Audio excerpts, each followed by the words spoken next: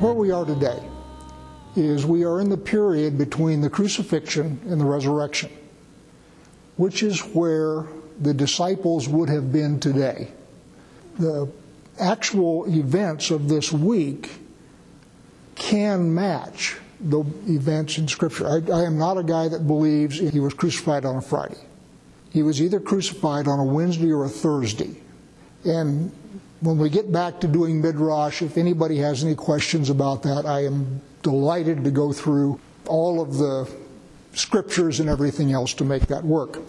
But if he's crucified on a Wednesday night, then he's got Thursday, Friday, and Saturday in the tomb, and he raises on Sunday.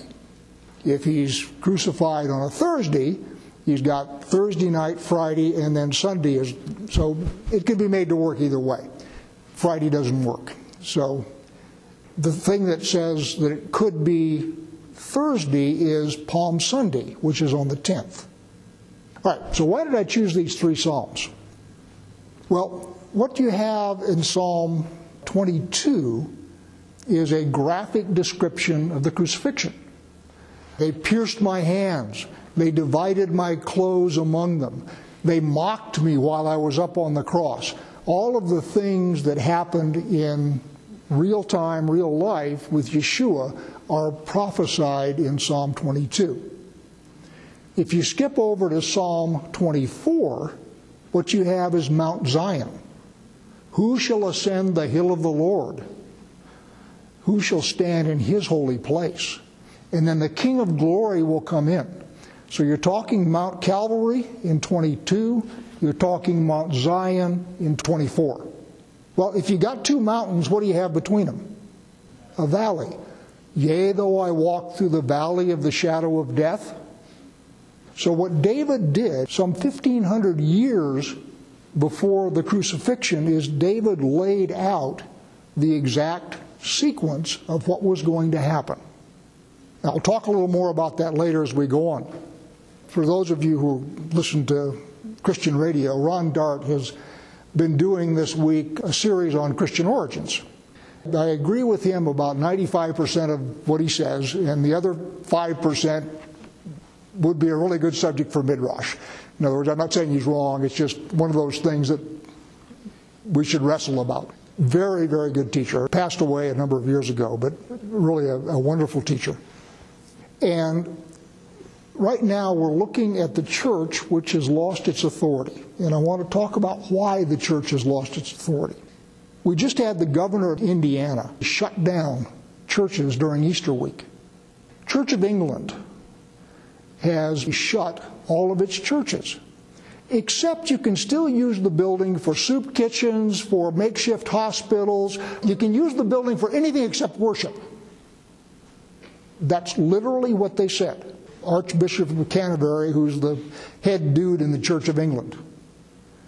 You had the governor of Virginia on Good Friday sign an infanticide bill. He has signed a bill that says abortion is legal right up through delivery, and if the delivery goes well and something happens and the kid's alive, you get to kill it. He signed that on Good Friday. What that tells me is the church has lost its mojo. 100 years ago, the church wouldn't have put up with any of that nonsense. 501c3 is just one more step in a progress that began within 150 years of the crucifixion. And what happened was the church lost track of God's appointed times. Big controversy in the early church. Years ago, I studied it all. But basically the controversy is, celebration of the resurrection has to happen on a Sunday. And actually I agree with that. But the problem is the Jewish Passover can happen any day of the week. And the day they choose as first fruits then can be any day of the week. Agree with that. Now let me explain what the problem here is. The problem is nobody who's a Gentile wanted to be a Jew. And so they wanted to separate themselves from being regarded by the empire as simply another sect of Judaism. The Jews, on the other hand, didn't want anything to do with this sect over here that believes in this guy Jesus. So the separation was mutual. But the point is, what happened with the separation is the church, Sunday church, disconnected itself from God's appointed times. And the Shabbat church, the Jews, disconnected themselves from the events of the crucifixion. So both of them went off in separate directions, both of them in error. And what I want to explain to you is why there is no conflict, and there should never have been one. So let's start in Genesis 1. Okay? Genesis 1. And I'm reading in verse 14. And God said, "Let there be lights in the expanse of the heavens to separate the day from the night, and let them be for signs and seasons." The word there that is translated seasons is moedim, which in the Hebrew means appointed times. So God, from the creation of the place, set it up that He was going to have appointed times. And He set the lights in the heavens so we'd be able to tell when they were. It's that fundamental. Let's go forward to Exodus. Exodus 12, verse 41. At the end of 430 years, on that very day, all the hosts of the Lord went out from the land of Egypt. On what very day? Now, what I will tell you is most people think that the Passover is set by the Exodus. That's wrong. That's exactly backwards. The Exodus is set by God's appointed time that was established 430 years before the event. You understand what I'm saying? It's really fundamental. God has established the time from before the creation. God then makes sure that the events that He wants to have happen on those days. So the Exodus doesn't define the Passover. The Passover defines the Exodus. And there's some question about what happened 430 years before. I believe it is the Genesis 15 covenant that God made with Abraham, where He said, your descendants are going to be in exile and they're going to come out in the fourth generation. I think that's the day. And I think that that covenant was cut between God and Abraham on Passover. Reasonable people can argue. But what you can't argue with is Exodus 12, which says, on that very day, 430 years later, that's when they left. That you can't argue with. We can argue about 430 years ago what happened. Could possibly also be the binding of Isaac, which I believe also happened on Passover. So let's look at the next one. John 19:14. Now there's some static, if you will, among the Gospels. I am picking John because John says what I want to say. But the reason I think John is correct is John is a priest. John, I think, is speaking precisely because he's a priest. I think the other guys are speaking culturally. There are specific feasts. There's the Passover, which is not a Sabbath, it is not a feast. Then there's the Feast of Unleavened Bread. And then there's first fruits. Those are all very precise times. In popular culture, it all just sort of gets lumped together as Easter season. You understand what I'm saying? So the reason I'm using John is because he's a priest, and I believe he's speaking precisely. So what John said, now it was the day of preparation of the Passover. It was about the 6th hour. He said to the Jews, behold your king. They cried out, away with him, crucify him. Pilate said to them, shall I crucify your king? The chief priest answered, we have no king but Caesar. So he delivered him over to them to be crucified. And what I am telling you is that day was the 14th of Nisan, which is the day when the lambs were being slaughtered in the temple. And the reason Yeshua was sacrificed on that day, because that day had been determined by God from the creation of the world. That's when it was going to happen. Just like that's when the Exodus was going to happen. Everything happens on God's days that He has ordained. It's really important that you understand this. So now, how do we get to Sunday? Well, it says in Scripture, on the first day of the week. They went to the tomb, and the tomb was opened, and we'll talk about that tomorrow. We're not there yet. We got a day to go. But the point is, it specifically says on the first day of the week. Now, why is that important? You have to go back to Leviticus 23.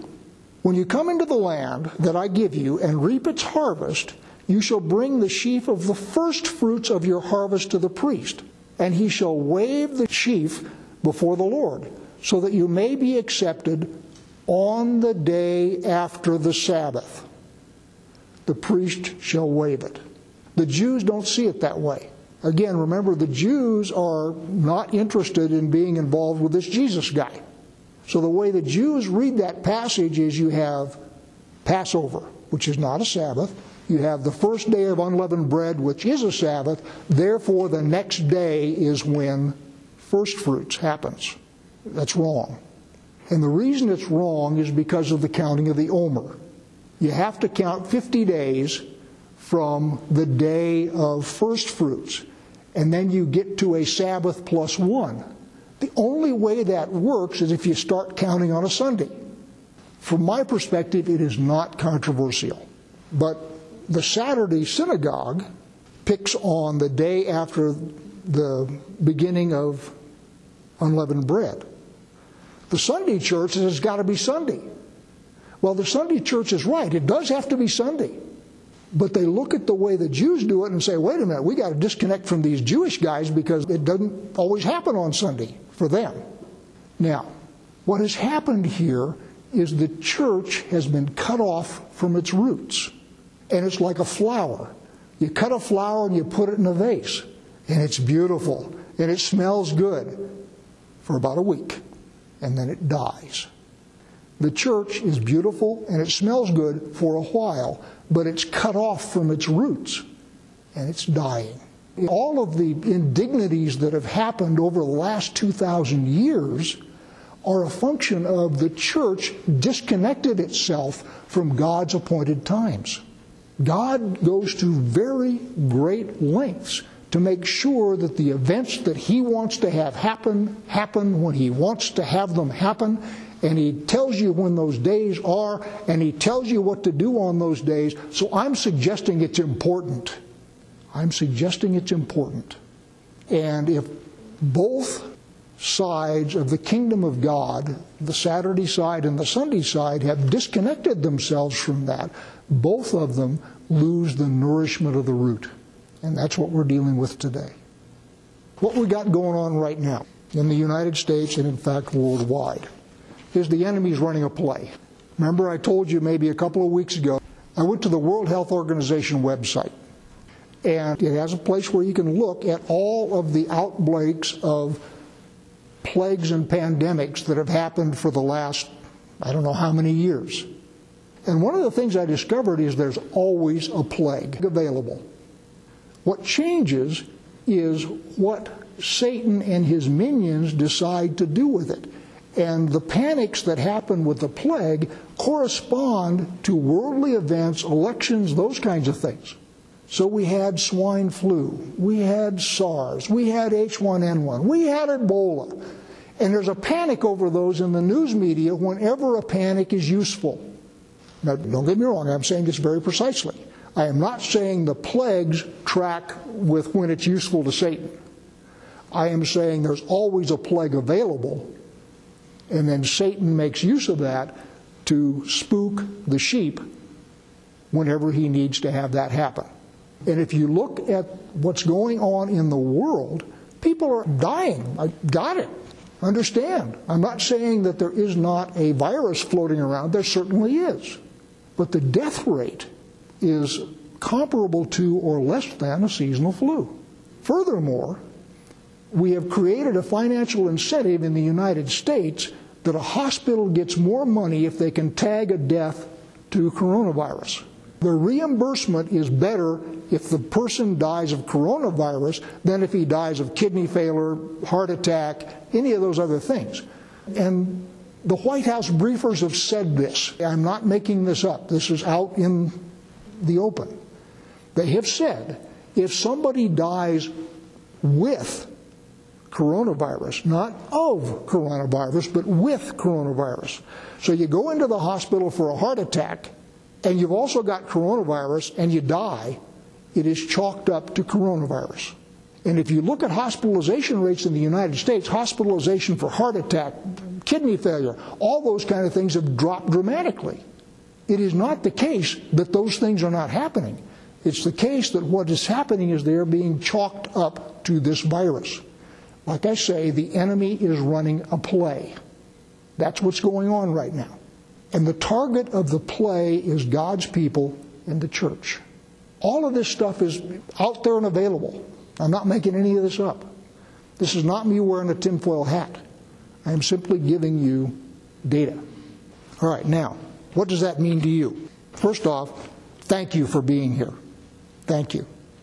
It's important that God's people get together at God's appointed times, and Shabbat is an appointed time, and we get together and we praise Him and we worship Him. Thank you for coming. And those who can't come out in virtual land, thank you for being there. So, we read 3 Psalms. And what you have is Mt Calvary, which is Passover, and you have Mount Zion, which is another of God's appointed times. Anybody know what it is right off the top of your head? Feast of Trumpets, Yom Teruah. The Feast of Trumpets is blast of a trumpet to announce the coming of the King. Book of Revelation says He will touch down on the 7th trumpet. There was a rehearsal for that at Jericho.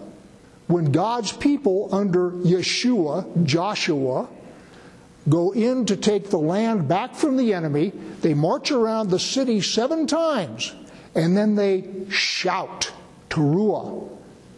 And they blow the trumpet, and the walls fall flat, and God's people, under the command of Yeshua, Joshua, go in and begin to dispossess the enemy.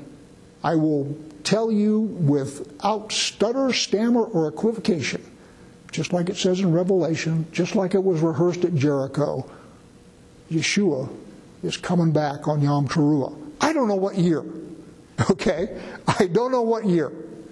But He's done everything else on one of God's appointed times, and I see no reason whatsoever why He's going to change.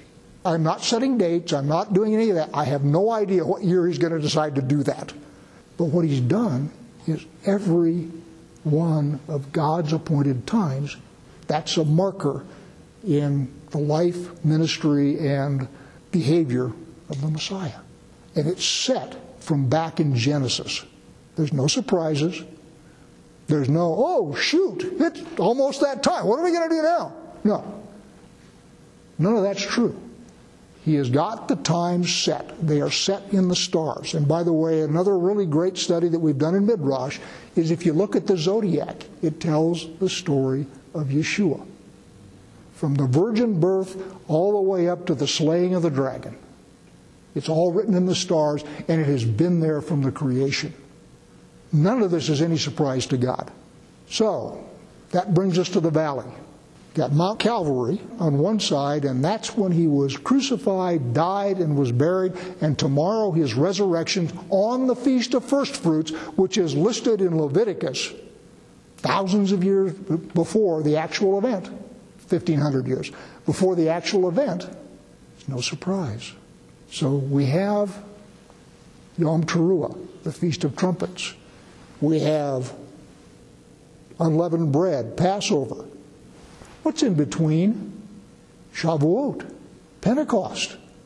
What happens at Pentecost? We are standing in the valley in front of the mountain when God comes down and He gives us His Word to guide us, to care for us, to walk with us as we go through this valley that we're in. Remember, nobody except Moses goes up on that mountain. We're down in the valley.